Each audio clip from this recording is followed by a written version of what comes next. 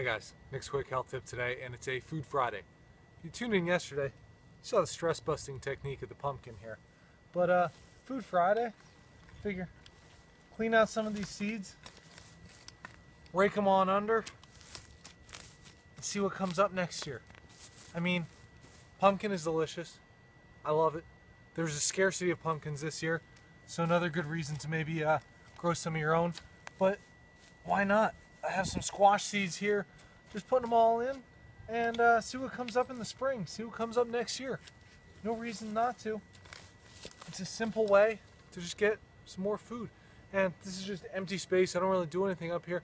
So why not? I figure, hey, if something comes up, all the better, right? Hey, go ahead out there. See what you have in your space. See what you can do with just those leftover seeds that you have. Toss them around. See what comes up. Could be delicious. Could be good. Hey, you never know. If you want more quick tips like this, head over to my website, sign up for the newsletter. While you're there, take the free brain health quiz. See how healthy your brain is. And if you do so, I'll send you my 4 morning secrets to perfect brain health.